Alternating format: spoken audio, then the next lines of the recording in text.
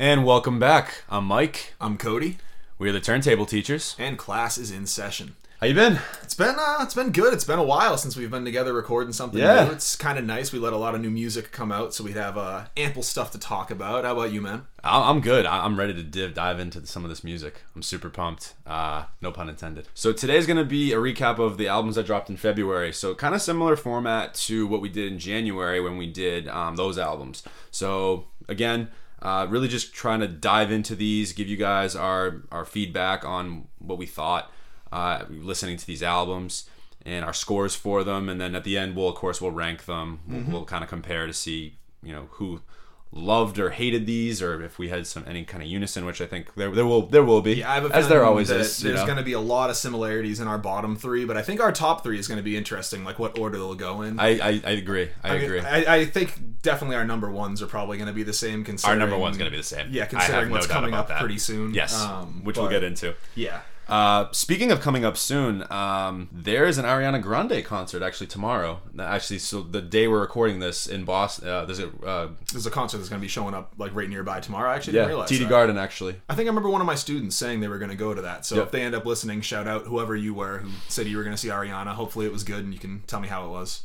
Yeah, so to jump right into our first album that we're going to review today, we're going to start with Ariana Grande's Thank You Next. So Ariana Grande, her last album, Sweetener, my opinion, I thought was maybe one of her most passionate and heartfelt releases. We talked a little bit about that as well on the last episode with the Grammys, and how we were kind of excited that she did get one. And also that album sort of had a lot more to address in terms of like after like her concert bombing in the UK, and then like her engagement with Pete Davidson. She lived through a lot. Yeah. So that was like more like a really heartfelt release, and even like I even said in the last episode where I thought God Was a Woman was just like a great song for the statement, and also that it was sonically pleasing as well. So I enjoyed Sweetener.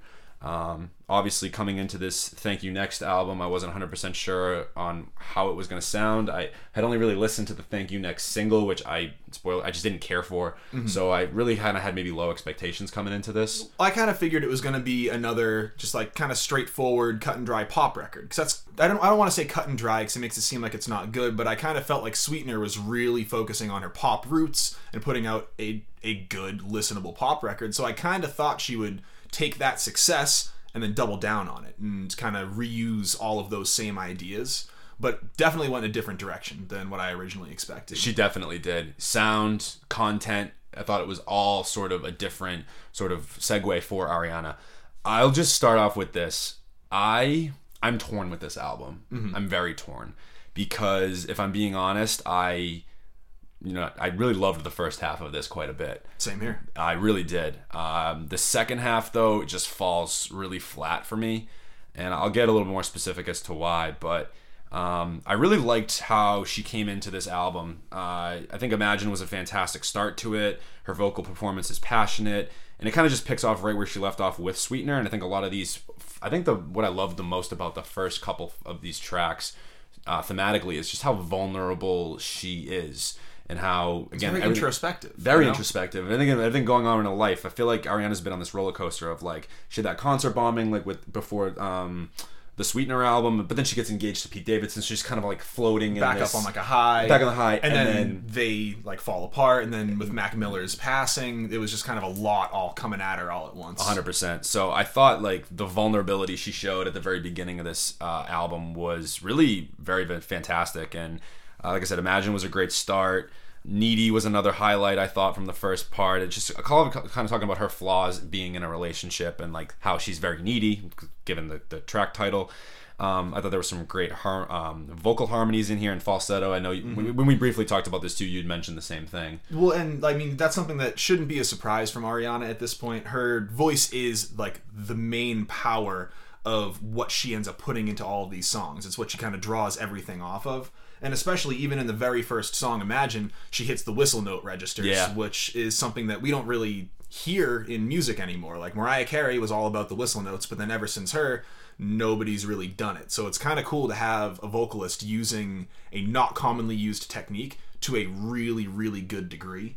And I mean, also on top of that, even just from a songwriting standpoint, Imagine kicks things off already kind of taking you out of the idea it's going to be a regular pop album, because it's in 3/4 time, which, I mean, every pop song ever is 4/4 time. It's a 4-chord song. It's going to go 1 5 6 4, I think, is like the usual combination. But this one's immediately in 3/4, so it kind of gives it that cool swing vibe that I got off of it. And like I said, it goes into the whistles at the end, so it was already kind of a really great performance and set it off on a nice note. Yeah, I agree. I loved Imagine. I thought that was a really great track. I also loved Needy as well. Another thing about Needy that I really enjoyed as well was the piano sample, and then also the clap track, which I know we've said in the past you're not a fan of clap tracks. I can't say that I am either, but I thought this was a good blend and a good mix, and I really thought it played off nicely to a lot of her cadences and falsettos that she used on the song. So I think like I'm off to a great start with this album, and I really enjoy like a lot of it.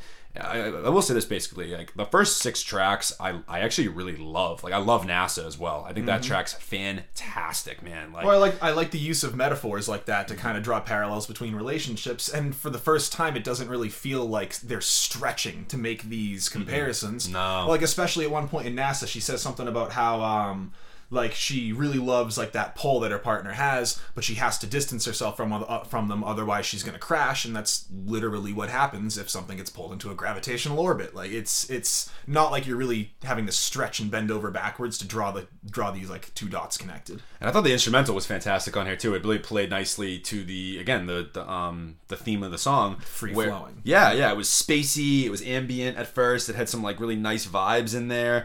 I love the hook as well. I think the hook's super catchy, which she has a lot of great hooks on the first half of this album. She does a good job with that. Oh, awesome, man. I really, really enjoyed that track a ton.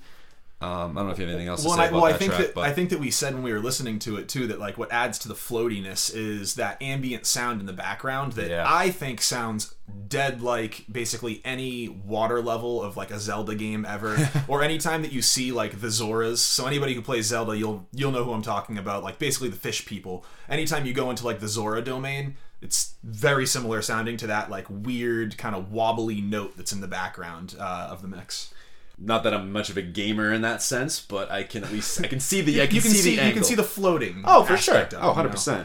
But I think right after NASA is honestly where this album hit a fantastic stride. Dude, for the next few songs, bro. These are great. Bloodline, I think, is my favorite song here. I don't know about you. It's one of my favorites. Like Bloodline, Fake Smile, like Makeup. These all come up in the middle of the album, and like those are my favorite tracks. That grand horn section on Bloodline is right in your face. Sick, man. It's awesome. You know me with horn sections. Like I love this song so much.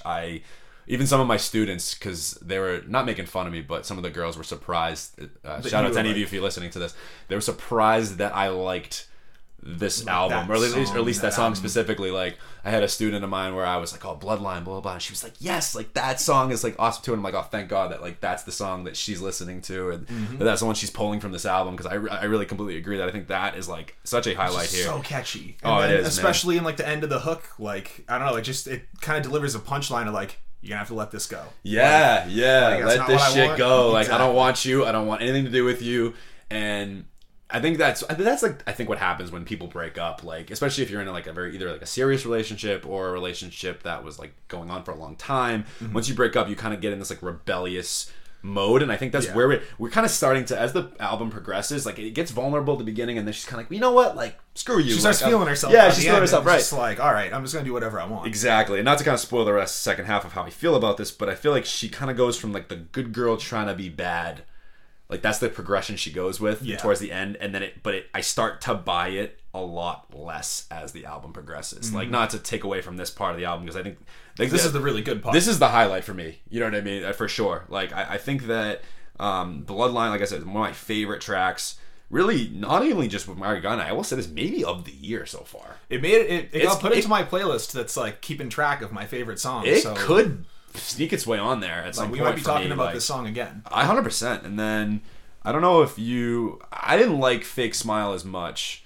I know. How did you feel about that? So I actually really liked Fake Smile, less for the like music aspects of it, which I guess is weird to say on a music podcast, but I just really like the fact that she's finally, or someone is finally taking on this idea of how celebrities are always expected to kind of be at the like top of their game all the time. Like you see someone like Kanye have a mental breakdown, it's plastered on TMZ, every news station, everywhere. Like they are people at the end of the day. Yeah, like then so all these celebrities, and rather than getting kind of run through the media looking like an idiot, they just kind of put on a fake smile, a fake persona, and every time they're in public, you just see, ding, there's my smile.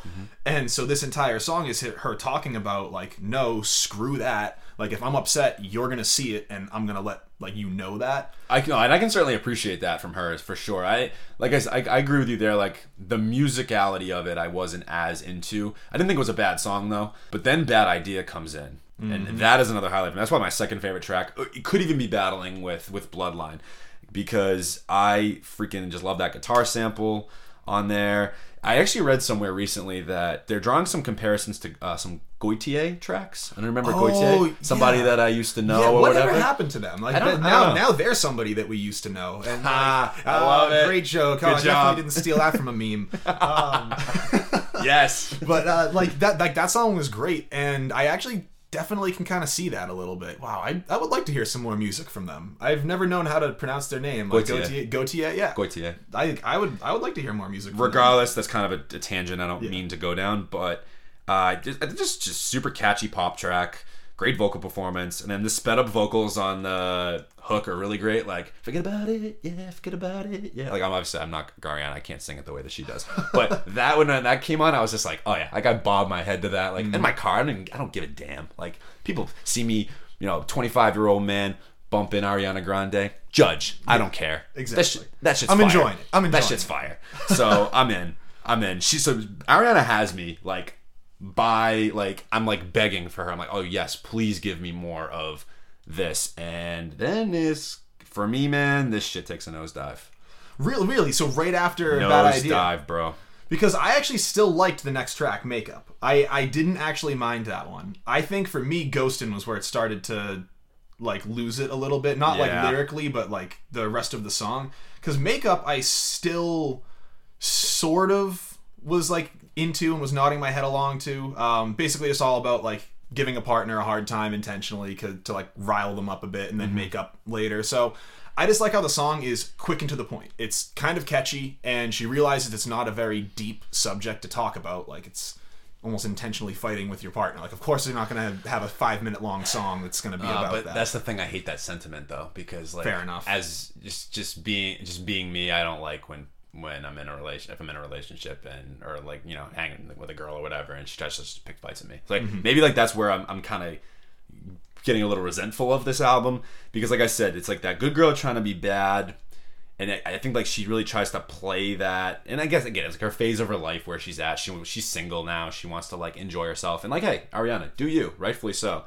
I buy this. But don't be toxic while you're doing it. Yeah, true. And then, but I also I just buy this concept a little like less and less as it progresses, especially when she really towards the back end of this album like rides a lot of those hip hop and trap trends. Yeah, like Ariana, I never want to hear you rap again. Don't rap again. If you're listening, you're not listening. But if you are, you're not. But don't rap again. Well, the end of the third verse in 7 Rings like was passable, but then just Jesus Christ, the first like 2/3 of that track. I cannot do with like the whole like you like my hair.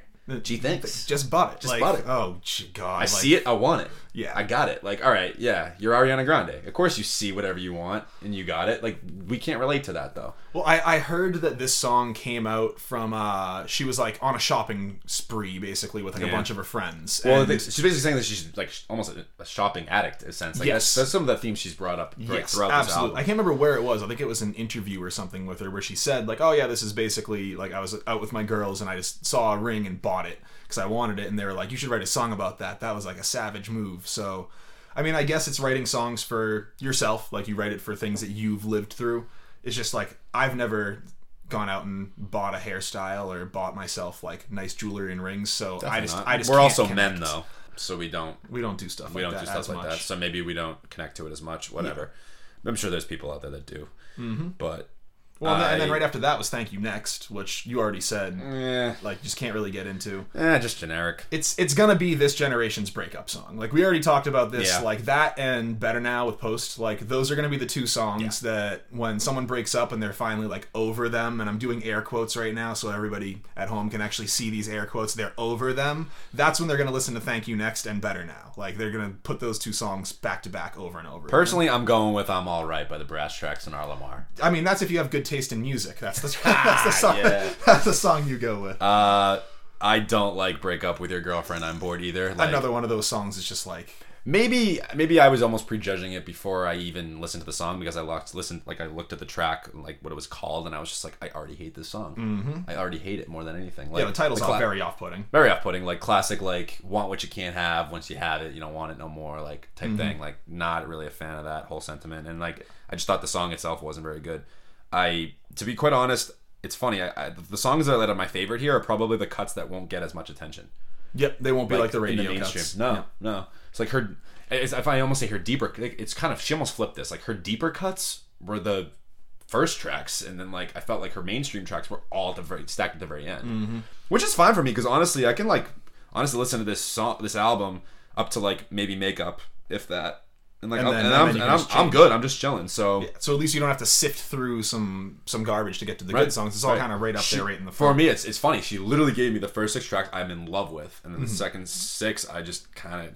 Not every track on that back 6 were like terrible, but well, because there was still Ghostin', which like it's not a memorable song for me. Again, with like the actual like instrumentation and the vocal lines, but the stuff she's talking about on Ghostin' was like pretty introspective for Ariana Grande. I was not expecting her to be so mature to be able to realize that when she was dating Pete. I mean, she doesn't name him, but it's pretty obvious it's about her when she was dating Pete Davidson, but then mourning over Mac Miller and like losing Mac. Yep. And it's a really like mature... that ghost, but that was like the kind of the duality, like they're the double entendre there, like of Mac being a ghost, like now a ghost because he's, you know, whatever. Exactly. Like a ghost in her life, which like that part is like definitely sad, because obviously we were both Mac Miller fans. Like I'm a huge fan of Mac Miller. And that's a huge loss. Like, that is a huge loss. And especially for someone who was so close to him. And I mean, one of my theories is in that song NASA, where she's talking about how she needed space from someone to get closer.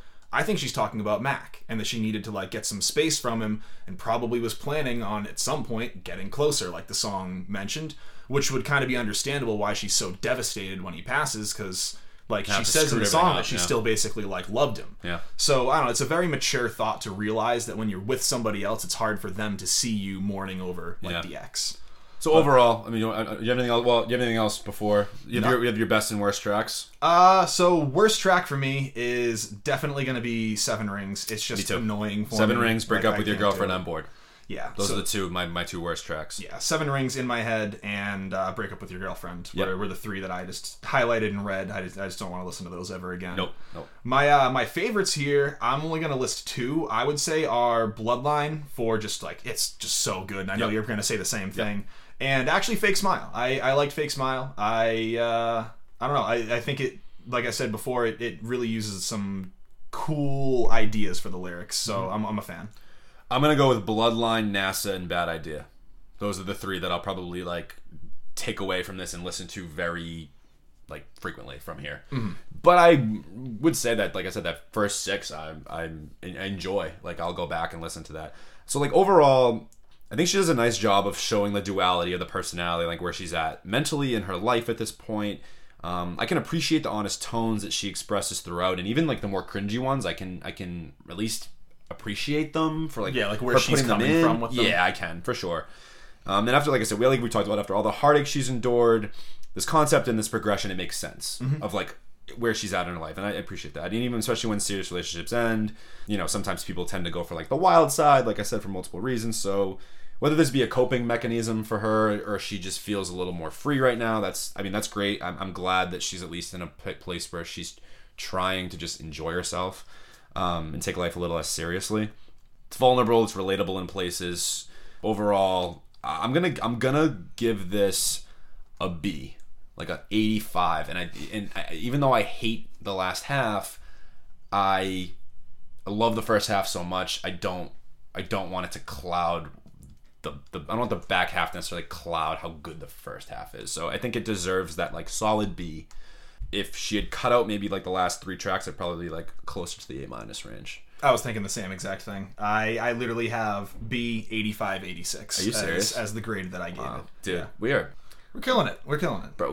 This happened way too many times. Though. I feel like we're like super close on like to the T on like the number. You know what I Yeah. mean? Like even if you were like, oh, B like 83, 84, I'd be like, okay, whatever. It has happened 85. a couple different times now. Yeah, like in our short tenure so far. Mm-hmm. So anyway, okay, Ariana Grande. Thank you. Next, solid B's from the guys over here. Mm-hmm. Moving on. So the next album we're talking about is the solo release from Offset, one of the Migos trio.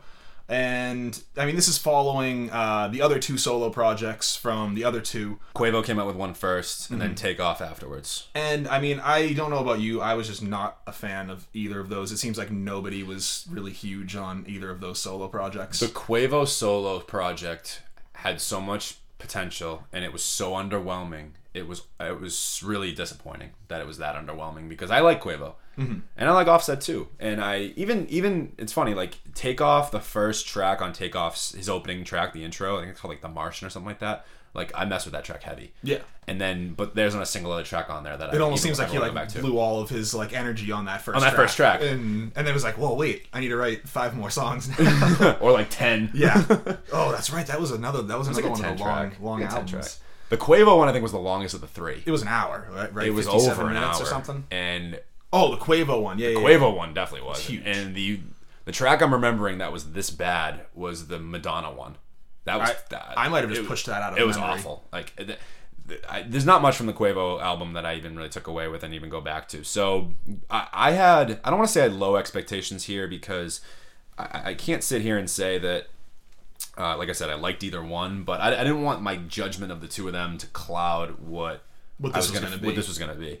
So, how did you feel about this album? So, I don't have as much to say about this because I genuinely don't really remember a lot of this album through my first listen. I remember putting it on, and I remember having certain tracks that I like was a big fan of, and then I had other tracks that were kind of like passing me by.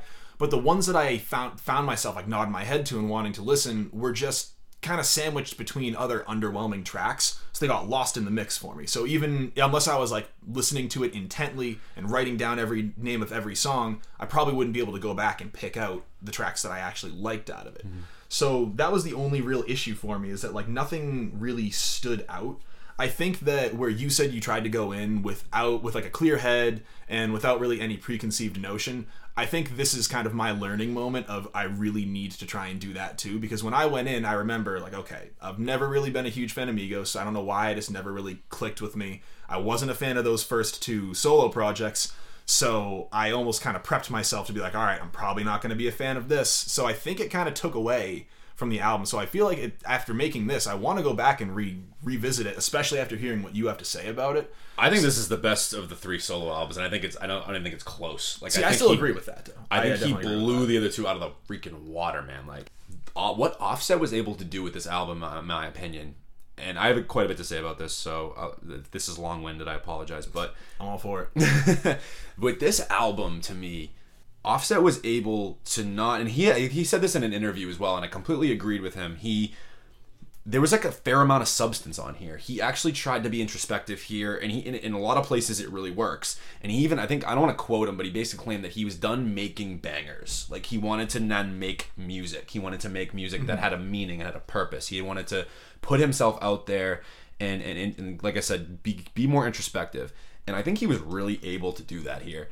Even like right off the first track, the title track, Father of Four, like he talks about like the different mistakes he's made within, fathering the 4 children. I didn't know he had 4 children. I assumed, I thought the culture with Cardi was his first kid. Apparently, he has 4 kids, and he just shows a lot of humility, and like it's very respectable. I think that it's the father Rube or whatever who comes in on the intro of it. I love that like that spoken word that he does, and how he and basically he's saying like you need to like be better, be a better person. And I think he actually has like a really creative flow on this track. The gorgeous piano sample really ties in nicely. And then he talks about like there was one line he says where he's like talks about his daughter Jordan, like, I'm sorry I wasn't there for all your birthdays. I tried, but like I did these things in the worst way, I think is like the actual lyric. I don't know if it's like off the top of my head, but that is one of the few things I actually do remember from the album was that first track kind of going into his relationship with each of the kids. Yeah. And that's something that you don't usually get to see out of rappers like that. You don't get to see that personal right side. out the gate.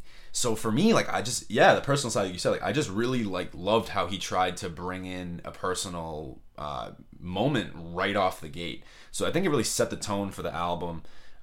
There were certainly a lot more, like, you know, I know he claimed he didn't want to make bangers. There were some like kind of like lifeless banger type tracks on here, or like songs that were just kind of meant to be more fun in here, sprinkled in here. So I don't think he like fully got to where he thinks he wanted to go, but like his progression as an artist, I think is where like I'm most impressed with him. And like I said, the substance, like, and then even like the second track with J. Cole, little underwhelming sonically, but I still think it was a solid track. Like the J. Cole verse is a nice addition. It's not like the best guest verse he's had here, but like how did I get here? Like that sentiment, like, you know, of, you know, what did I do to get myself in this position? Like kind of reflecting on that. Like I thought that was just really cool. I know I'm mentioning that I liked a lot of these more introspective tracks a little bit more, but one of the tracks I did really like a lot was Tats on My Face. I had that like classic Migos sounding track, some cool hi-hats here, like the blend of the looping beat. It's really catchy despite it not having substance. Like there was this one line he talks about like selling drugs out of his, and being like, but also being like super paranoid about it. Like out of like, and just the way he rhymes it, it was like hustler, like putting the brick in the muffler. And I was just like, first of all, that sounds like that sounds dangerous. Like, don't do that. Yeah, like probably at not all. the best idea. Like, yeah, not the best idea. But anyway, so like I thought it was just kind of like funny to me. And then the best track here, in my opinion, is North Star with CeeLo Green. And I think it's just like super ambient sounding. It's got a beautiful instrumental, and CeeLo has like I think the best feature on the album. Weren't we just talking about CeeLo Green not that long ago? I feel like I remember his name coming up on one of the previous episodes, or even just like while we were talking, maybe before we recorded. I feel like there's something fresh in my memory that has to do with CeeLo, and I feel like I remember saying like, "CeeLo, where'd you go? Like, come back.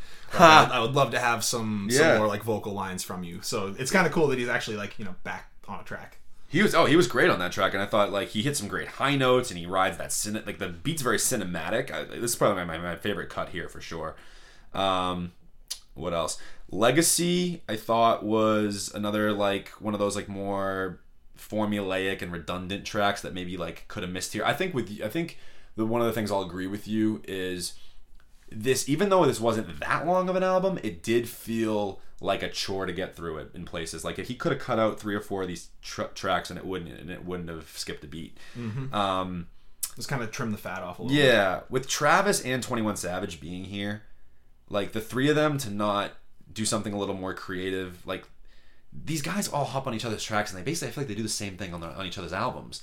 And I love to see them become a little bit more creative and do something a little different versus like this kind of cut paste thing that it just feels like to me, just cut paste. Well, it almost seems like they're all like, I don't want to say imitating each other because they obviously still do sound different, but it seems like when they all get together on a track, like you said, it's almost the same thing again and again. And rather than playing off of each other and constantly like bringing the other person up to like another level and making them kind of have to push themselves to really put out something new and fresh and exciting sounding, that it's like, all right, well, this worked last time, so let's just do it again. Yep, I agree. And then there's also a couple other tracks that again don't have as much substance, but I really like just for like the sonic appeal. Like I enjoyed it, like Wild Wild West. I liked that track a ton. I think this beat was really smooth. It was vibey. Offset's flow. I think the thing with Offset is I love how the way he flows. I think that's like one of the more engaging parts of him. It's a big draw. I just can't stand Gunna. Like I don't want to hear Gunna I ever. don't like him either. Yeah. Like get him off. And then On Fleek was really cool because like the flutes were really cool on that track. Quavo comes in on a guest feature, and I think he does a nice job. And then the only other track I really want to talk about is Don't Lose Me, which is like the Cardi B apology, how he cheated on her and all that. I thought it was heartfelt. I thought it was vulnerable. Definitely like a recurring theme here that I can appreciate from Offset on this album, where like he just tried to be a little more vulnerable and give us some like actual subject matter here. I wonder when that song was written in relation to the Grammys too, because weren't they still together during the Grammys? They got back together after that, supposedly. Yeah. So that the album came out like a month or so before, around the same time Grammys actually. Yeah, because it must have been within like a week or two of that. So, Yeah, I mean, so- the song was obviously recorded and True. everything way And before then. 'Cause mixed, it was just mastered, the whole in thing. production, post for like a while. So I'm just curious, like when this was written, and then how long after that it was that they like ended up actually getting back together. Yeah, so anyway, I mean that's kind of my take on this album. I think there's a lot of good highlights. There's definitely still lowlights, but there's still a lot of good highlights here that I really think that this is just makes this by far the best solo album of the Migos that dropped within like not the calendar year, but within like the last year or so, because I know the other two were in 2018. So my best tracks here are Father of Four for sure, North Star for sure. The single I like too actually a lot, Red Room. I thought it was like very ambient and like spacey and vibey. I enjoyed that as well. And then Tats on My Face, just because I think it's a fun track. Yeah. I whatever. I enjoy it. I bump it. It bumps in the whip. Hey, nothing. Shout out to not to take FIFO from Dead End Hip Hop's little thing there, but it definitely bumps in the whip. Shout out them. They're great, by the way. And then my worst track here is probably Quarter Milli with Gucci Mane, because the ad-libs were super annoying. The beat was generic and boring, and it just like sounds done before. And there were definitely tracks I could have said that about. Like Legacy was definitely underwhelming, but yeah, like I said, it sounds mature. This sounds polished. It's developed. It's introspective. He's evolved as an artist. That's apparent to me. So this is a solid release. Solid. Yeah, I think the only track that really stuck with me was North Star. A lot of that has to do with CeeLo, just because I I've agree. always been a fan of his voice. I think he has such a cool sound. So that's really the only track that like stuck with me out of all of them. Like I said, when I was listening to it, it almost seemed like there was a certain point where I wasn't noticing tracks change. So I probably should go back and listen to this more in depth so I can actually get like a better feel for the whole thing. So you love the album, is what you're saying? Yeah, exactly. This is going to be one of my favorites. We'll be talking about it on the top albums of the year. Oh, My first top 16 tracks are going to be the track list from this album. Oh, fantastic. What do you got for grid? So, because I do acknowledge that it still sounded decent while I was listening to it, I gave it a low C, 71. Because it's not a bad album. I didn't dislike it. It's nothing really like stuck with me. So this is probably one of those ones that maybe if I went back and graded a little closer, it would go up. I made some mistakes, but for now it's sitting at a 71. Okay, that's fair.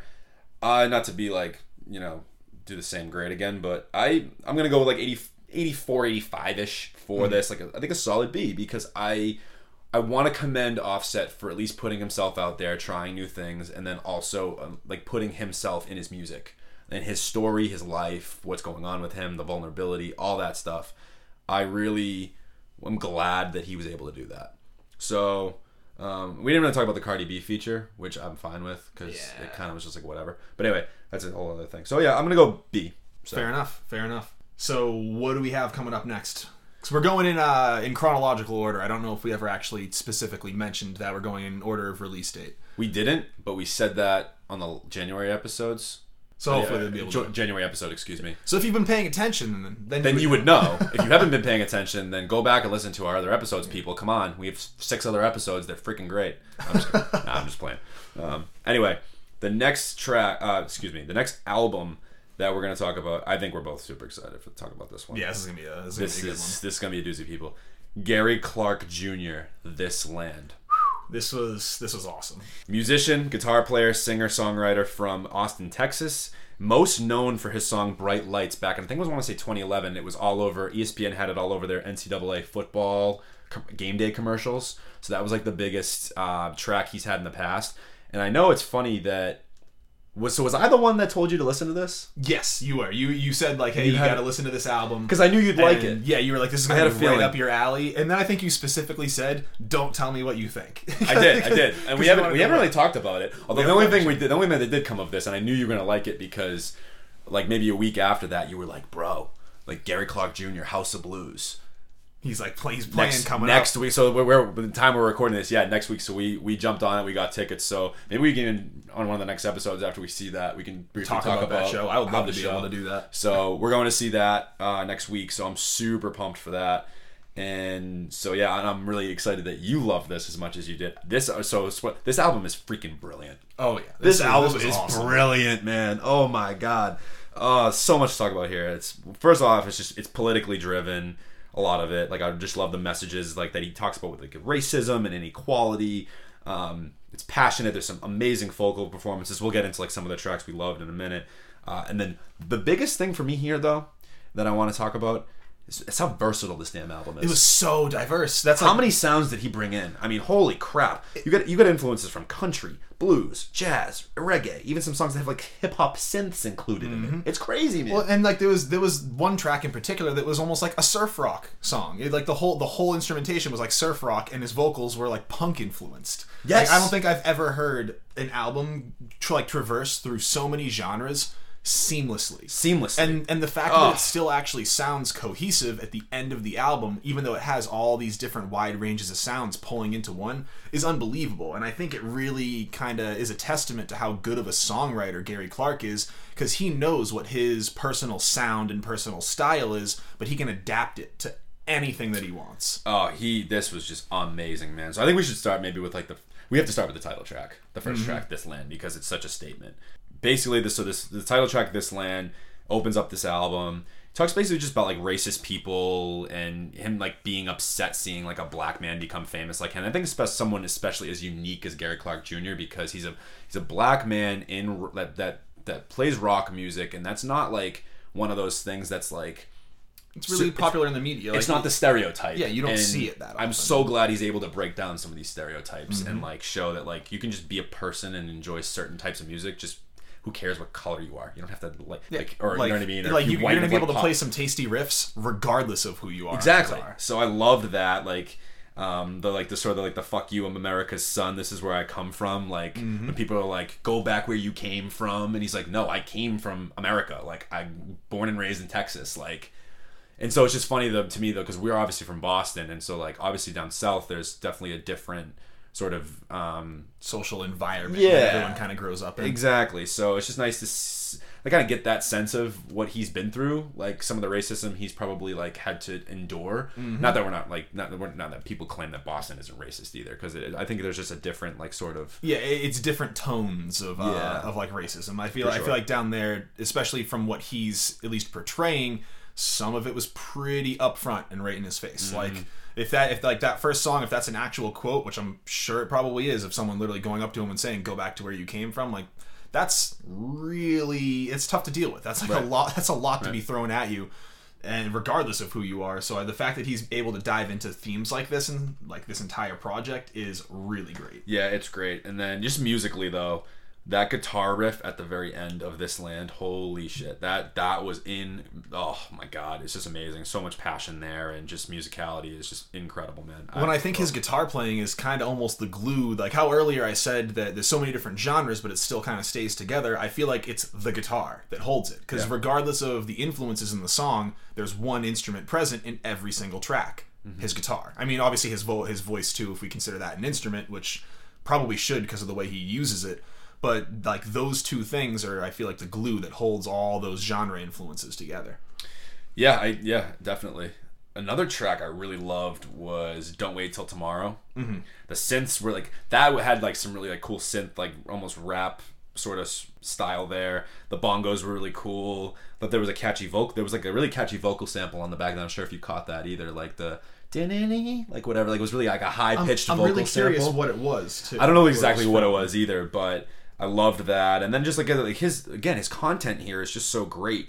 Just the struggles of being like who you are in a relationship and like coming to a common understanding within like the person that you're with. That's just a difficult thing, like to sort of like kind of just say, hey, like you are who you are, I am who I am, I'm not going to change for you and you're not going to change for me. And just accepting someone for like who they're actually presenting themselves right as. And then can this work at the end of the day? I just thought overall like this was one of like the more sexier and like groovier tracks here. So like when we're talking about just like how versatile like some of these sounds are, like this was another place where like he had like that super like tough rock from This Land, and then Don't Wait Till Tomorrow was a lot more like this, like I said, groovy, sensual type of track. So I was really just a huge fan of that track. What is another track you liked? I mean, I basically like every fucking track here. But. Yeah, there's not a single track I dislike. One of my highlights was early on in the album with I've Got My Eyes on You. Yes. And I feel like a lot of his slower and somber tracks were really ones that he hit nice strides on, because it almost opened it up for him to have a lot more personality come through and let those influences like really kind of take hold. And this was one of those songs. He has really, really tastefully used falsetto vocals, which is something that I'll probably talk about a couple times during this. This might be his most passionate vocal performance on the whole album. One of. Exactly. And even with that passion, he knows when to dial the passion up and when to kind of turn it back and go with those really light, like what I was saying, like the light, airy falsetto type vocals. He knows how to use like the difference between those two sounds so well, because one of the big things in music is you need to create contrast somehow. You need to create some type of conflict so you can resolve that conflict musically, and he uses his own voice to create contrast. He has really powerful grating vocals and then switches to the light airy ones. Yep. And it works so well. Yep. That piano sample he added in, and I thought added some dimension to that. I thought the guitar riffs were like super groovy and animated on this track specifically. And then he even added like some synths halfway through that I thought were really great as well. So like that really kind of brought like just some more personality to the track. I think it was right after like the first chorus, right? So yeah. Which shows it's like the song is literally progressing as it's even going on, and the song is changing as you're moving forward into it. I don't know about you. I think the catchiest track here, like the most, like I don't know, say catch. Let's like just go with catchy. The most catchy track here is the Guitar Man. Mm-hmm. Goddamn, Guitar Man's awesome. I love that song, bro. Oh man, it's great. And like going back to the sound of his voice too, the way his voice sounds in this song is completely different than even like the ones right before. In the middle of the album, he had a lot of falsetto going on. Guitar Man, he immediately comes in with kind of like a deep chesty type voice, but then immediately goes back to the falsettos in like the middle of the song. So it's again just kind of relaying what I was saying with that contrast. It's like great contrast with his vocals. Just a thought here too that just popped in my head that you said that. Like I think if you didn't listen to this album, if you listened to like all these songs in unison and you didn't like nobody didn't tell anybody that it was like all on the same album, like you might not even think it was all Gary Clark, like the same artist. I was gonna say it sounds like he's bringing in different vocalists. It sounds like has different bands. It sounds like almost every track is a different band from a different time period. It's incredible. Mm-hmm. I mean, there's just so much here that I loved. I loved the horn sections on both Gotta Get Up and Feed the Babies on the groovy guitar licks there. Those tracks were amazing as well. I don't have anything to say about either of those, but those were two tracks I loved. Like I thought Got to Get Up had like some of the more like bouncy sort of and like maybe like 60s funk type feel or something like that. It was definitely funky. And just the title of the track, too, Gotta Get Up, like it made you want to get up. Yeah. So like I hope, Gary, if you're listening, of course you're not. It's just like my thing now. Until you finally, all you gotta start listening. Well, though, actually, yeah, there was one. Now we can finally say, yeah. Owl, shout out Owl. Yeah, shout out to Owl again for giving us the love on Instagram, because I think I gave them the recommendation in one of our previous episodes, and then they probably found us through the hashtags on Insta. So thank you guys for the love on that one. That was really cool to see. For not only listening to us, but then taking the time to taking the time to like shout us out. I really appreciate that. So thanks, Owl. Hopefully, other artists jumpsuit maybe potentially soon. That even would be that'd cool. Be nice. But regardless of that, anyway, yeah. So dude, there's just like so much here, dude. Like so anyway, like I said, I hope he does Gotta Get Up on Tuesday. Yeah, at the concert, because I have a feeling he'll probably play the album top to bottom. I wouldn't see him not playing almost every track off of this. What else? Gotta Get Into Something I love too, because I think that was the track you talking about with like that reminded me of some like 2000s punk rock. And then they had like that woo like vocal sample in there that's kind of almost had that teenage angsty feel. Yep. Yeah. So that was a really cool track too. Like, goddamn, there's just so much here. I could talk about this album for like days. And I feel like we probably would if we weren't restraining ourselves to making sure that we're not like running over time. But yeah, well, because I think what track was it that you were just talking about? Because Gotta Get Into Something was another track that was like super surf rocky. That was the exact one I just said. That was one you just said. Yeah, the punk rock, and then it had like that teenage angsty feel. That's the one. Like dude, it's surf rock to a T. Like the way that guitar riff is layered, it makes me think that I'm not listening to Mr. Lou by. Oh man, am I actually gonna forget? It's like Dick Dale or something like that. Like something Dale. It's an old classic surf rock song called Misserlou, and the fact that I can't remember who it's by right now is you're really dating yourself bothering here because I don't know what but you're talking about. But yeah, I mean it sounds dead like basically anything from that era or that genre of music. I'll take your word for that. All right. Being the musical genius you are, considering that I can't even remember who it is, might not want to take my word for it. I mean, whatever. You know me. I'll take your word for it. Pearl Cadillac. Oh my god, I don't know why I forgot that one. Slowest track here, but it was heartfelt. It had emotion. It actually had some like nice R&B and neo soul vibes. Like the message here is kind of just like to a lover or maybe like a family member who've like supported him. Like that he's like trying to make them feel proud, and then like the guitar solo is just so good. Like at the end, like oh man. Well, and one thing he does really well on Pearl Cadillac is it almost feels like he's using the guitar as another voice. Because in the verses, he'll sing a quick little line, and then immediately in the open space, he fills it in with a guitar lick that's pretty similar to whatever he was just singing. Yep. So you can almost feel like it's another voice in the song, kind of paralleling what he's like putting out there. And I thought that was done really, really well. Yeah. Oh, that track's fantastic. And then he brings in like some reggaeton sounding sort of influences as well, like on "Feel Like a Million" and "When I'm Gone." Like those hooks were also very catchy. Like the vibe was just fantastic on both those tracks as well. Dude, there is not like I don't have a gripe with this album. Any other tracks you want to listen talk about? I mean, we basically talked about everything. The main tracks that I loved were "I've Got My Eyes on You," "Pearl Cadillac," and "Guitar Man," and like we already kind of dove right into them. So yeah, those are my top 3 out of here. Those were all very, very solid songs. I had a hard time selecting, but like my best tracks list is so long, like I might as well just put the whole album. But my best tracks are this. I know I'm not sticking to like a couple of tracks here, like "This Land," "Don't Wait Till Tomorrow," "I Got My Eyes on You," "Feeling Like a Million," "Feed the Babies," "Pearl Cadillac," and "The Guitar Man." I could not pick like 2 or 3 from that list. I had to include them all. The only track, if I'm gonna be negative, which I don't even want to be at all. I'm gonna be negative at all. The only track I just didn't like, I don't think it's not even that it's a bad song, "The Governor," because it had like a more of a country vibe, and it just wasn't. I don't say that country. I don't dislike country, but it's not like always my taste. And but I still think he did this well. Like this is a good song. Did. So not to say that this is a bad song because it's not. It's just not one of the songs that I will personally come back to. For me, what was missing, it almost felt like it didn't have his personal spin on it. Like the rest of these songs, you could tell he took some genre that meant a lot to him, and then he put his spin on it, and it was just like an influence. That song to me basically sounded straight up like a swing blues song from like the 60s, very like Chuck Berry style, like Johnny B. Good guitar. So it didn't seem like he put his own personal flavor on it as much as the other songs, which is why it fell a little bit shorter for me too. Like I would say that would be my least favorite on the album. Me too. Even that I feel bad saying because it has a negative connotation. But, well, I think if you mention like least favorite, because not the worst track, the least favorite. I think. Yeah. So overall, I mean, for me, this is no question that this is Gary Clark Jr.'s best project. It's not even close. It's the most fleshed out. It's the most sonically pleasing that he's done before, and there's just so many instrumental influences all over this thing. Just so many unique and interesting vocal performances here. Like this is just beyond entertaining. Like this album. If you guys please go listen to this because it is just so. Even if you're not like a rock fan, like I can't sit here and say that I'm the biggest rock fan, but this album is just such an experience. It's so entertaining.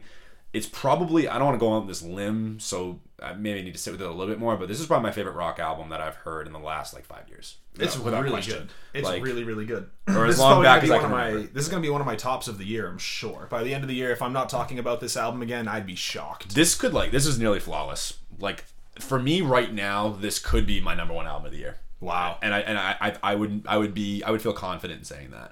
It's up there. Like it might. So I gave it a 98. I gave it an A+.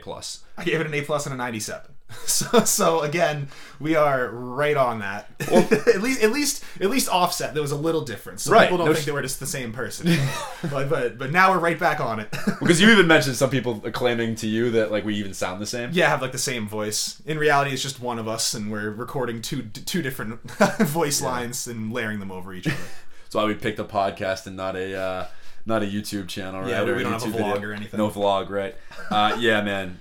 This is just like, this album's incredible. I am so excited for this concert. That concert's going to be awesome. And House of Blues too, one of my favorite venues in Boston. I think it is my favorite venue in Boston. So see, I think my favorite probably goes to Paradise, but I don't want to go down that rabbit hole. That could be a whole different segment talking about concert venues. That could be. So keep your ears peeled. Maybe we'll talk about concert venues and where you should try and see your favorite artist. If you come to Boston, yeah. Or if you live in Boston. All right, so going from like complete glory to complete like dog crap. We gotta take a deep breath. Before this one.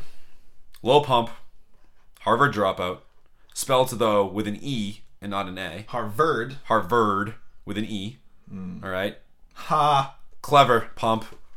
Okay. Where should I start? Yeah, jeez. The only song I heard this before I actually listened to the album was "I Love It," and I absolutely hate that. I absolutely hate that song. I do not love it. I do not love it. Sorry. Sorry, Tank, because he'll probably listen to this, and I know that he's a fan of that song. Tank. Sorry, bud. Tank, I love you, bud, but I don't know what you're talking about. That song's trash. So I had like super low expectations coming into this, and I think this was actually, to be honest with you, I hate to be like such a hater, but I actually think this was worse than I thought it was. Than I thought it would be. I really do. I didn't go in expecting to like it, and it still let me down. Yeah. Can I say something really quick? It upsets me that kids are listening to this. Kids out there, like, I don't want to influence what you're listening to. Like, go and listen to whatever you want. But if I had a choice for you guys, like, do not listen to this. Like, he's just not a good role model, I don't think. Like, things he's talking about in here, the content, like not going to school, like doing a bunch of drugs, like getting into trouble. Like, all this crap, like, I don't know, maybe he's just like clowning and trolling, and like, is that like where the day and age we live in? But like, I also feel like there are some people out there that will take this stuff seriously. Yeah. You know what I mean? So I don't condone any of this.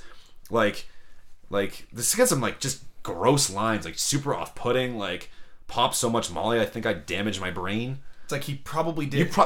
I would agree, Pump. You probably did. Like, don't do that. Wow, that's very introspective of you to realize that you are destroying yourself with stuff like that. And I don't know, there's something to be said for coming up with lyrics that are intentionally like kind of gross and like off the beaten path. Like, I mean, that's what Eminem made his start off of. It was just these really crazy, outlandish like lines. True. But that's because he did it well. True. It's because there was a bit of writing that went into it. They were clever. He wasn't just going out there and saying this ridiculous stuff for the sake of saying it. It was all to further like a flow scheme or to have like some weird metaphor or some story that he's telling. And he can rap. Yeah, exactly. Like, it actually has like he actually skill can behind rap. it.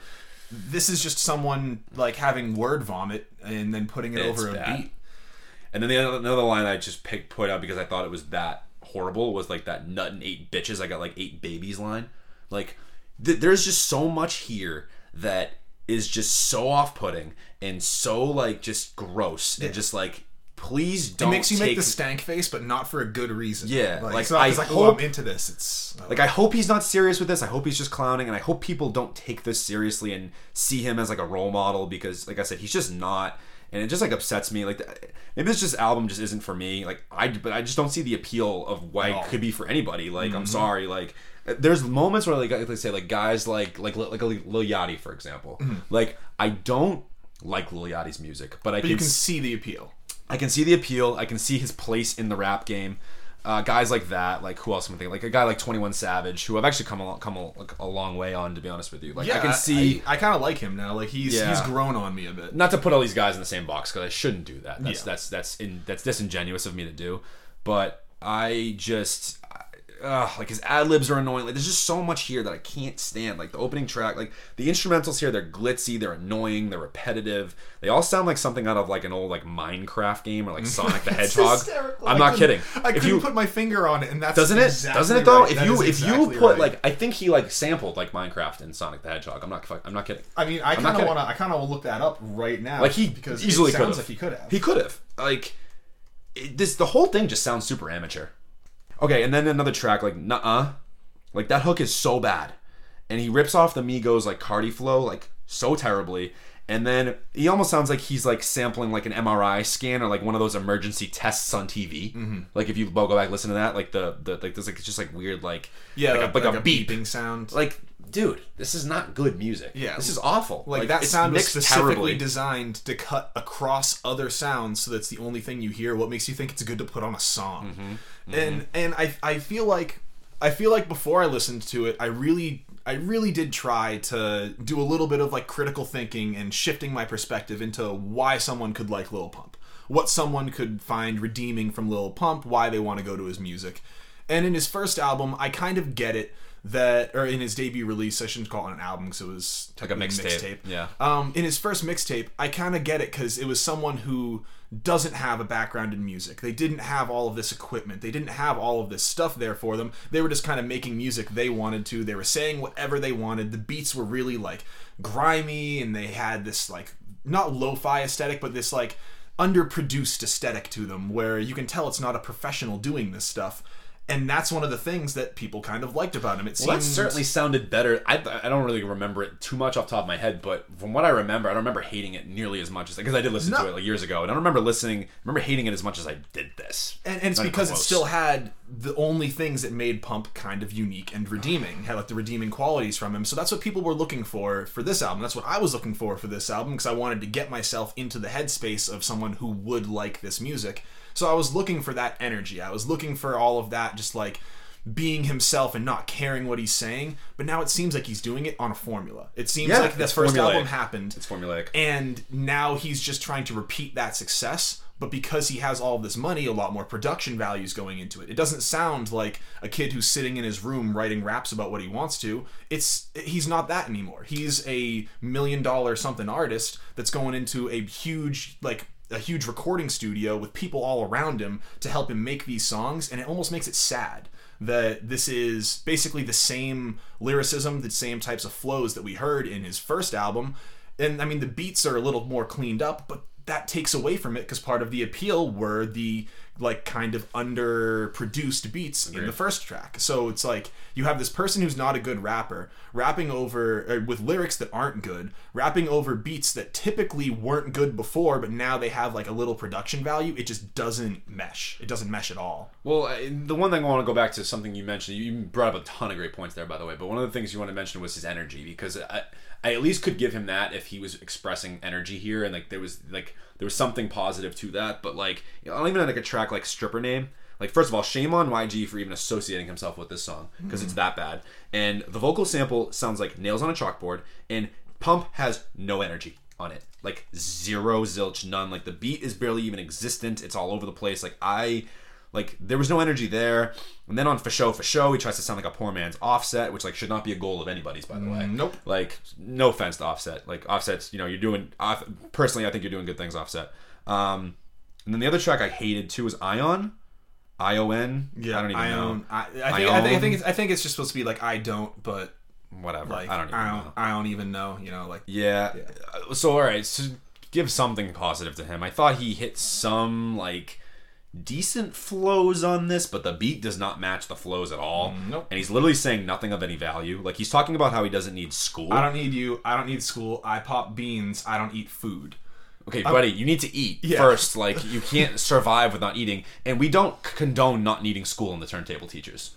That is our so if you not that he's making music for us. I think we just have to accept that he's not making music for us, because we don't condone not going to school in Turntable. But it's almost even worse now, because that means he's making music for basically our students, and I don't want someone literally saying I don't need school, I'm just going to do drugs instead, being a main influencer in anybody's life. I don't care who it is. And kind of going back to what I said before about Eminem, he said a lot of similar things, but then openly would admit, nah, I'm just joking around, you do not want it. And even had that song, don't, what was the name of it, where it's don't you want to be just like me? And it literally talks about him, he basically, that's finally him saying, no, this is the downsides to this stuff. So he acknowledges he's not actually advocating for this stuff, it's just fun to rap about. Pump doesn't give me that impression. He genuinely makes me think that he believes that you can pop or drop out of school, do a ton of drugs, and you'll be perfectly okay. It's no, you got lucky and got a ton of money just kind of thrown into your lap. So you what about probably the other could be millions of people that unfortunately, for whatever situation, got addicted to drugs and where they're at in their life. You know what I mean? It's just it's sad. Walk to around glamorize Boston. This is just unfortunate to me. All you have to do is walk around Boston. Walk around Boston for a little bit and any city, and you'll see the effects of doing exactly what he's saying. Yeah, it just upsets me. So it just upsets me. So whatever. I think we can just agree that this music's not for us, and I shouldn't even say it should be for anybody, but whatever. If I'm not going to sit here and tell people what they should and shouldn't listen to. That's not really the point of this podcast, but it upsets me that this is out there, and that because I think big. That it's big and that kids listen to this. At least I have heard a couple of my when I was talking to a few students today, and it was the kid who I mentioned who had finally watched the podcast. So Sam, if you're listening, shout out Sam. And we were talking about what I was gonna do on the podcast today. So I said well, I'm gonna rip into Lil Pump, and a bunch of them kind of laughed. So I think that they're actually a lot more on board with us than we realize. Because I think now they're especially starting to realize, like, hey, that, like, kind of, oh, he raps about, like, doing drugs, like, that wore off. Because there's a million people who do the same thing way better. So now they're almost realizing, like, wait, this is trash. Like, if I'm going to listen to music like this, I'm just going to choose a different artist. Yep. Good sentiment. Do you have any best tracks? The only one... No. You know? No. I try to give one because I said Be Like Me, and I said the only reason for that was simply because of the piano sample. I thought the piano sample, that was, like, crazy dope. I love that. But not enough to go back and listen to it. And Pump actually shows a bit of life on this song after, like, the snooze fest that I thought this was.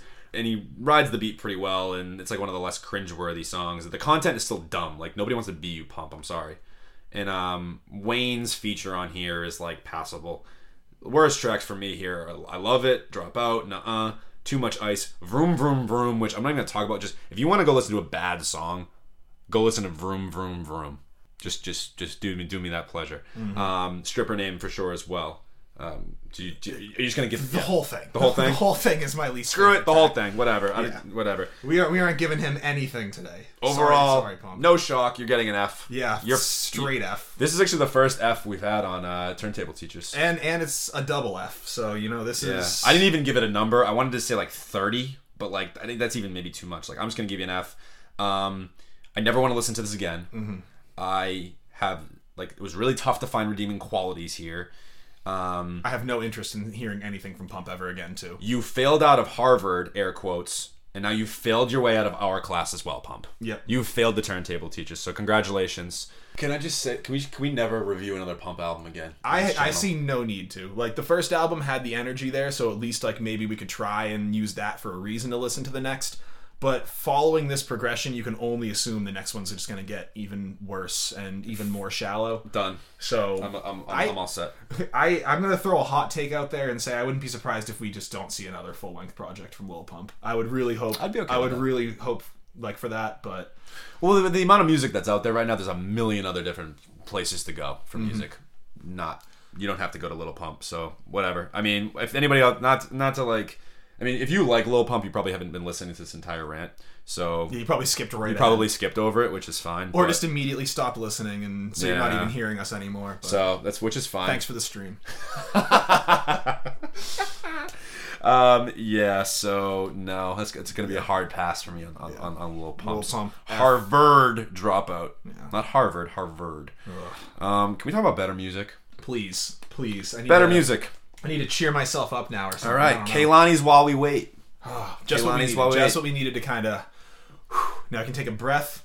We're not angry anymore. We're not. I like Kehlani. I like Kehlani. And I like Kehlani a lot more after this album now. Mm-hmm. Well, the only time I had heard her before were the couple features that she had recently. On Vince Staples. Yep, there was the Vince Staples song. Where else was she recently? Yeah, she was on a Cardi B song. And then she also had a song with that dude Kyle. I don't know if you know him. Oh my god! How am I forgetting about that? That song's a banger. Huge. It has like 200-something million Girl, streams. you playing with me. Dude, I love that song. Kyle is like the best... I like Kyle. Like unknown rapper, because like he has so many hits that are into the hundreds of millions, but I couldn't name a single one of his albums. I couldn't name any tracks aside from. Did you watch that movie on Netflix? I heard it was good. I heard it was The really After good. Party? Where he like pukes fantastic. on whoever it was.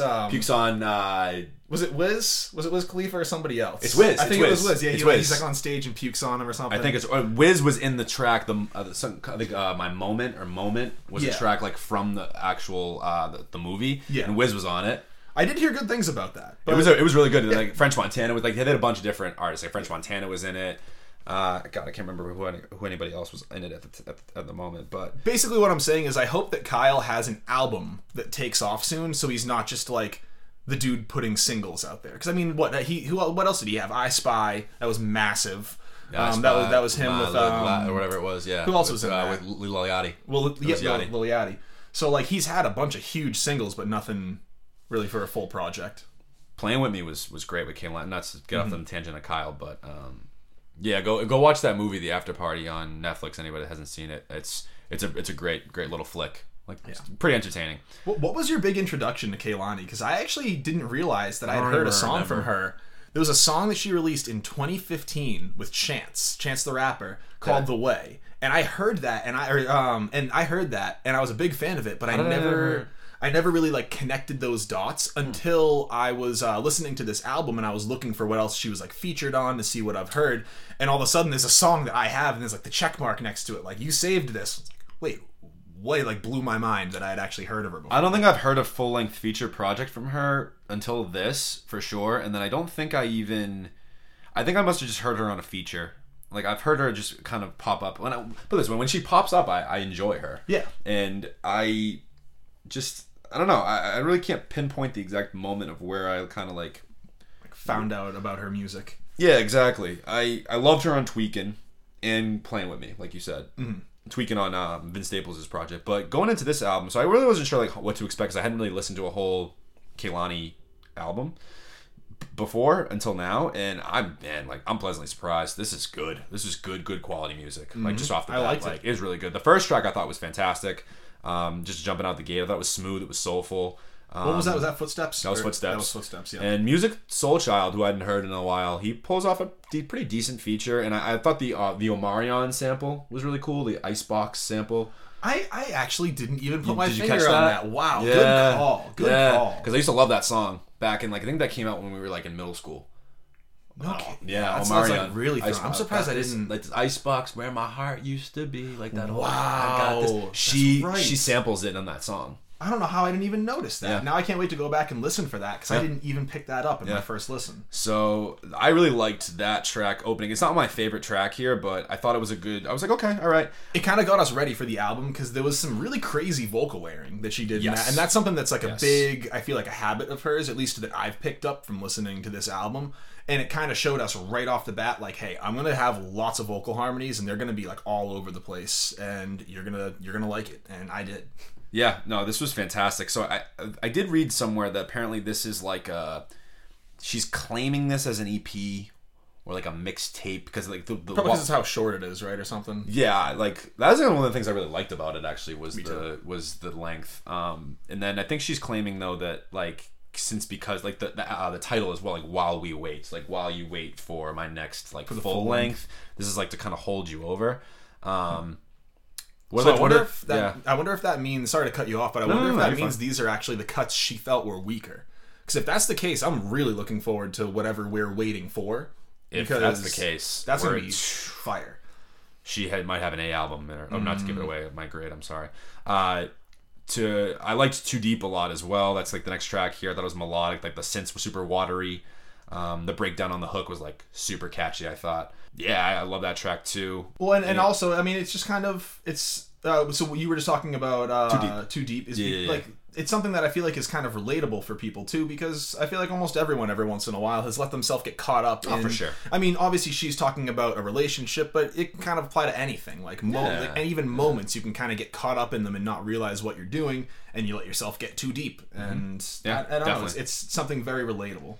Yeah, I agree. And then I hadn't seen Dom Kennedy on an album or even heard of him in a while. So it was kind of good to see him pop up on there, even though I didn't really care much for that track as much. But that was one of. But I hadn't heard him in a bit, and so it was good to see him. He like did a lot of stuff with, like Casey Veggies. Like he was on like all over like those older mixtapes, like Live and Grow and like all those old Casey Veggies mixtapes. That's where I kind of got into Dom Kennedy. So I think one of the big highlights for me here is Morning Glory. Morning Glory was, I think, my favorite track on this album. Man. I think it. Did you get like a Lauryn Hill vibe from that? Like from her? I did.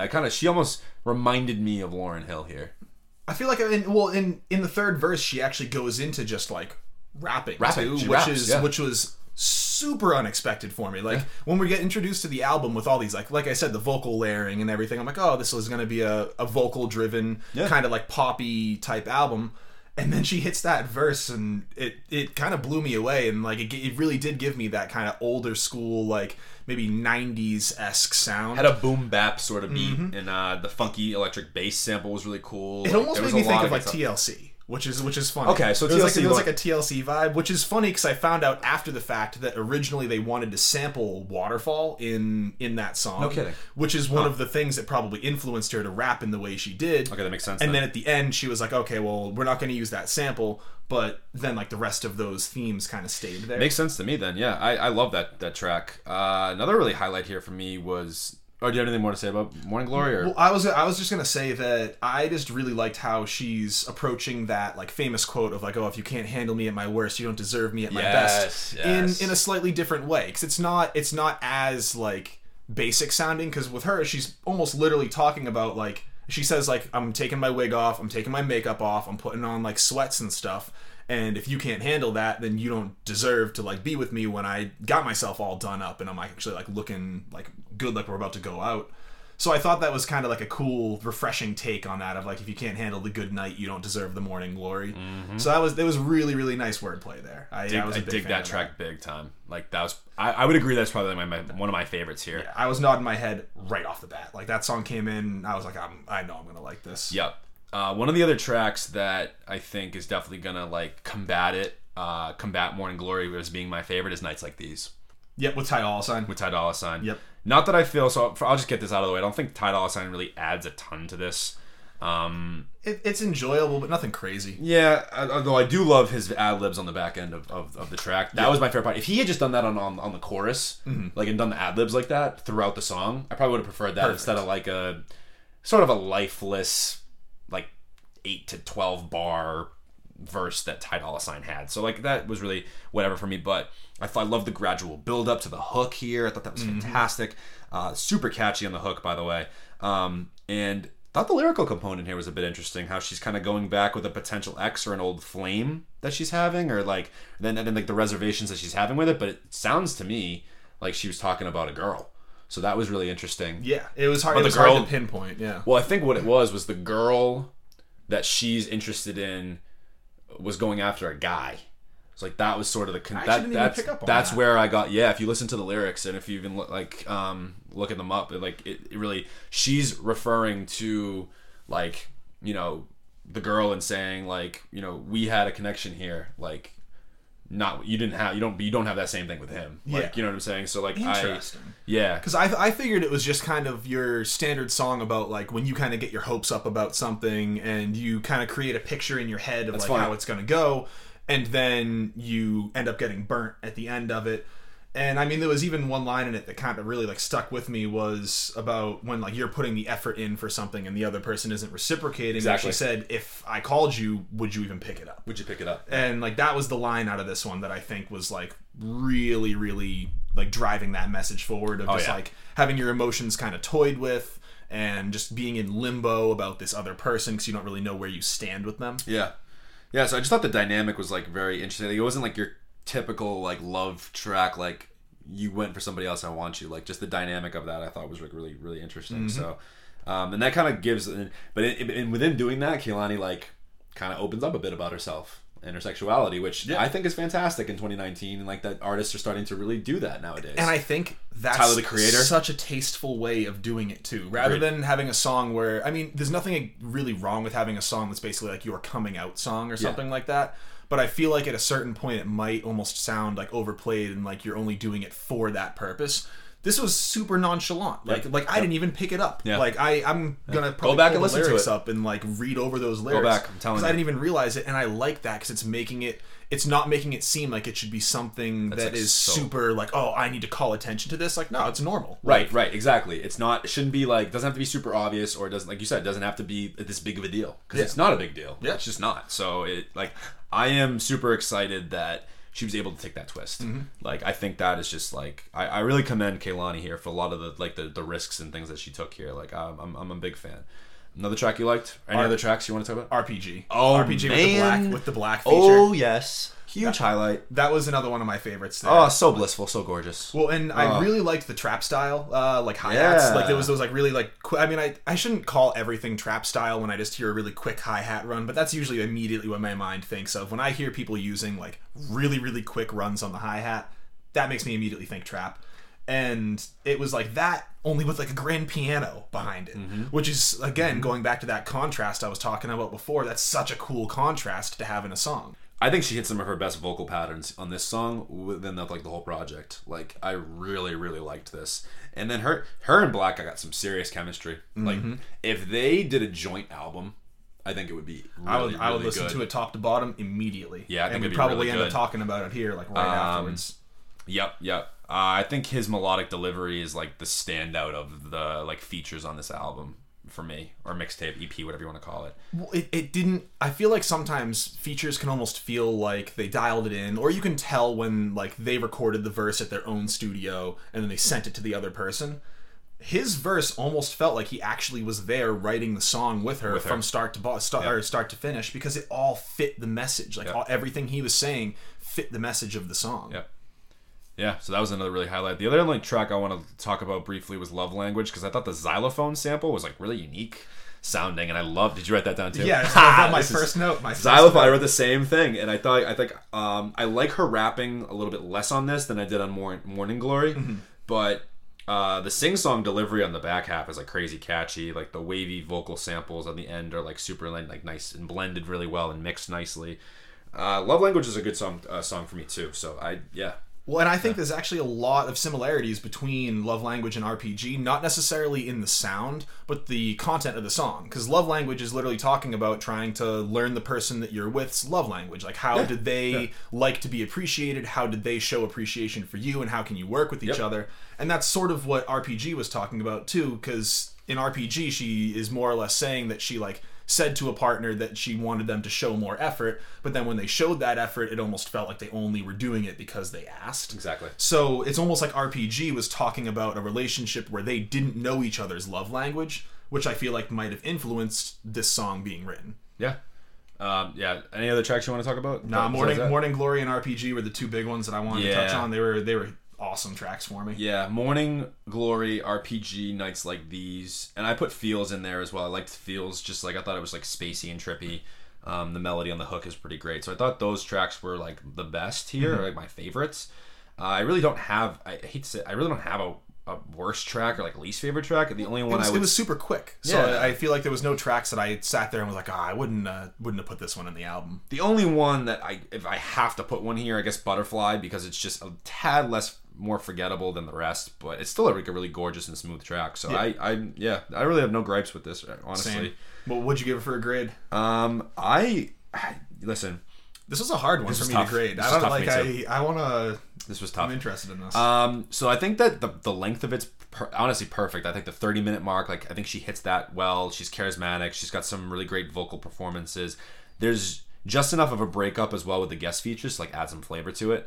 And it's just a super enjoyable, like smooth R&B project. The only thing, I guess my only gripe with it is just like her maybe getting out of like some different thematic content, maybe going and like talking more about something else rather than love and like relationships. Yeah. I did feel that was kind of the common vibe through all of this album. Yeah, but I mean, I guess that's to be expected with an album like this, I think, though. Like, that's true. You know what I mean? That's like, true. So I don't want to say like a bad choice, but some different thematic content. Maybe I'm just being nitpicky at this point, but I think some more thematic content thrown in would be like good for her. Well, because it's nice to show diversity in that you have a lot more experiences to pull from than just like these love experiences.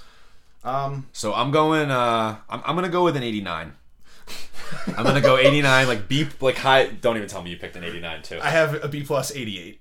All right, wow. All right, B plus 89. Like I wanted to give it an A- so badly, and I almost want to go back on it, but I'm gonna stick with my 89 because I think it's just thematically it needed a little bit more. Mm-hmm. But I think if this is like the precursor to her album, like freaking forget it. Forget about it. Forget about it. Awesome. It's gonna be. I'm excited. So, wait, everything but Offset, huh? Yeah, Offset we didn't really connect there on, but the rest of these albums we're right there. And bringing up the rear, but last but not least, is he was actually one of our Throwback Thursdays recently, just because he had dropped the new album, and I just feel like he is so influential to this day and age, and like especially the kids listening to a lot of like the auto-tuned crooning music that's R&B and trap that's out there Like, right now. They need to pay respects to the guy who started all of this. T-Pain, Teddy Payne. We got One Up with his brand new project. So, all right. So, I mean, we haven't heard from T-Pain in a while. I think the last project he dropped was like around like 2016 or 17, which I don't remember. It's been a couple years, yeah. I don't remember listening to that. The last project I think I listened to extensively was Epiphany, with like Bartender and like all those tracks. Yeah, back when he was still putting out the tracks that were like topping the charts and everything. Yeah. What do you think? So One Up. This was so nostalgic for me. I won't have like a lot to say about this album, like track by track, but it was so nostalgic. It basically brought me right back to like sitting in the back of a high school class, waiting for like football practice to come out, and someone's phone goes off, and it snapped your fingers, and like when Southern Trap was just dominating the airwaves, Or like a middle school dance. Oh my god, middle Something school like that. dances, like this just brings me back, and he hasn't lost a step, you know, like all of these songs are basically exactly what you would expect from T-Pain. He is the king of autotune. He's the reason that everybody now is using autotune, because they grew up listening to this stuff the way we did. Yeah. I actually, one of my highlights just right off the bat was the opening track, the title track, One Up. I thought it was like really blissful, had some nice vocal samples, and I love what he was saying, like, with like, just basically kind of being braggadocious is like, don't even try to come at me right now. Like, like I am the king of this stuff. Like I'm the king of this trap stuff, this autotune, like respect where all this started, and it started with me. Exactly. Right. I think he rides the beat really well. Rides the beat really well, and it's just like a really like catchy track. And his melody on the hook is just like classic Pain. I had never heard the guy Flip De Niro. Did he? I don't know about you. Did he give you like almost like, and I hate to like go back and like be like a victim of like the past, but did he sound like Mike Jones to you at all? Did you get that? I don't know. Or am I like dating myself with that? Well, so you might have picked up on it and then like heard it more, because I didn't hear it, but I feel like now if I go back and listen to the album, I'm probably gonna hear it. Let me know. Just like confirmation bias will start. Maybe. Yeah, I don't want to influence that, but like I don't hear like a sort of Mike Jones sort of. I don't know. I didn't find him that great either way, but I thought the three of the first like 4 tracks here were like actually pretty great and very nostalgic. But the middle of this project's a total train wreck. Yeah. Like, for me. I don't know about you. Well, I feel like I can only handle the, like, auto-tuned songs for so long. And even if the tracks in the middle were really, really good, at that point I'm probably going to already be getting sick of them. Like... You ever heard him... Not to cut you off, I'm sorry. Do you ever hear him sing without auto-tune? Unbelievable. He's unbelievable. Why? I don't understand... at singing. I don't understand why he just doesn't do that more. I know that's his staple. Like, I get it. But... yeah, like R.I.P. to the Parking Lot, like that was pretty cool. Like with Boozy, whatever. Like Get Your Roll On with Tory Lanez, I found to be pretty good too. Get Your Roll On, that was actually my favorite track. Get Your Roll On. That was catchy, really catchy. That was the first one that fully brought me back to the ringtone rap era. I was like, oh, this song's great. I could have seen this dropping in like 2008, 2009. Yeah. But there's some brutal tracks in the middle of this thing. Be Your Ex. Nope. It's My Dog Birthday. Nope. Like it's just so many tracks that like you could have cut these, man. We got.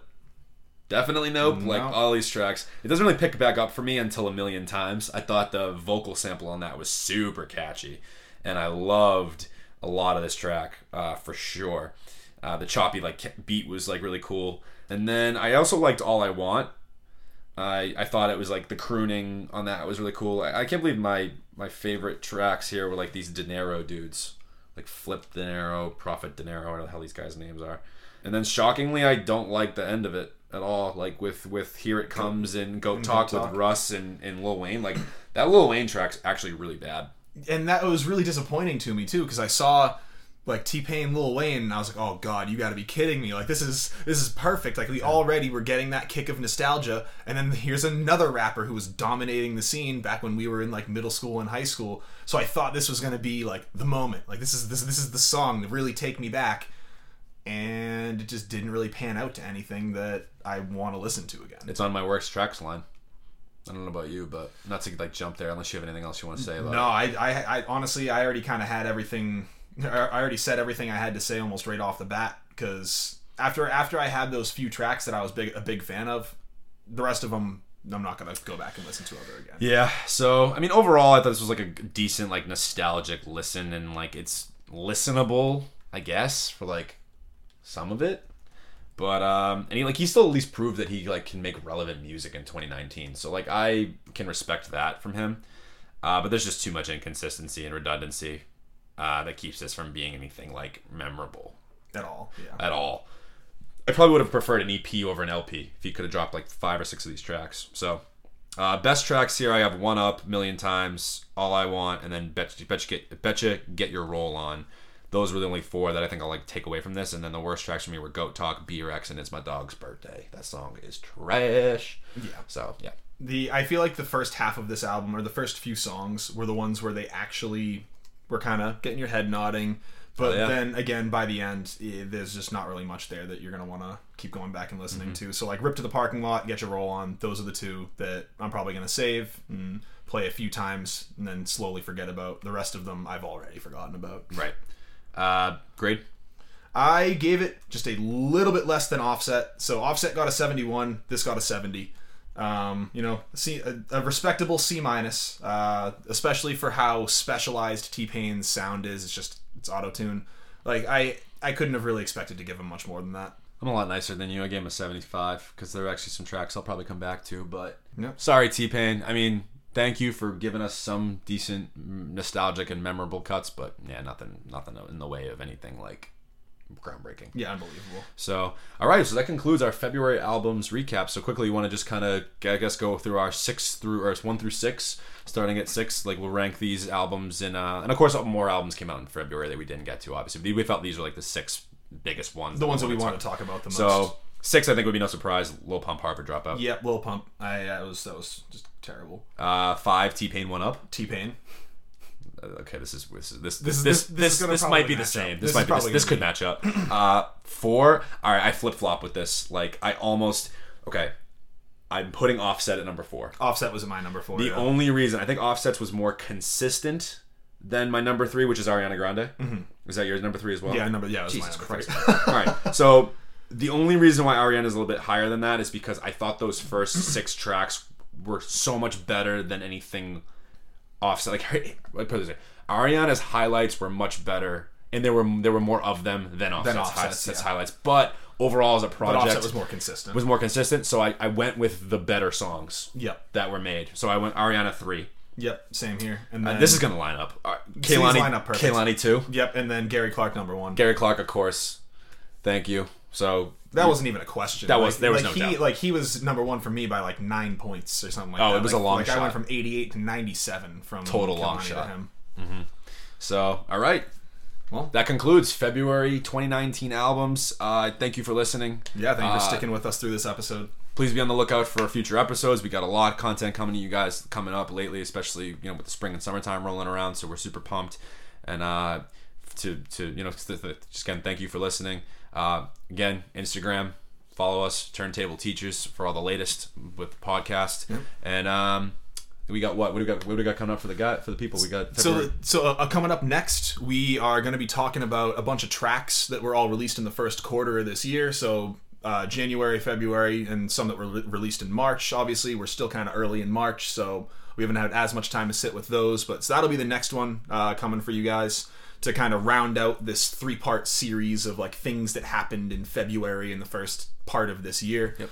And shortly after that, we are going to introduce a newer segment of Pass Fail Summer School, which I'm really excited about. Yes, me too. I think we still have to flesh out our ideas a little bit on this, but we're basically just going to be ranking artists on ones that we feel in their career get a passing grade, a failing grade, or some that need a little bit more work, so they're going to be going to summer school to kind of make it there. Yeah, so what we're going to do for that is we're going to basically bring in 2 artists. We're not going to tell the other person what those artists are. We're just going to put all the names on a slip of paper in a hat. We're just going to pull them out. And we're just going to have organic conversations about our general thoughts about those artists. And the artists that we're going to be talking about could potentially be very controversial and mainstream. So we're really going to, or underground. So we're really going to try to bring in as much as we can with that. And as well, be on the lookout for some for some potential guests coming on very soon. That's true. That's true. We have a lot of people who want to kind of give their thoughts on all these songs, and they have much different perspectives than we do, which is always really nice to include, because I'm sure that makes it more interesting to listen to as well, to get all those different viewpoints in there. Yeah. So, all right, A lot coming at you. we're excited. Hope you are too. All right, look out for a playlist as well with the top songs from these, basically the songs we talked about. The playlist will be on Apple Music and Spotify as well, for the best songs that we felt from these albums. So without further ado, I'm Mike. I'm Cody. We are the Turntable Teachers. And class is dismissed.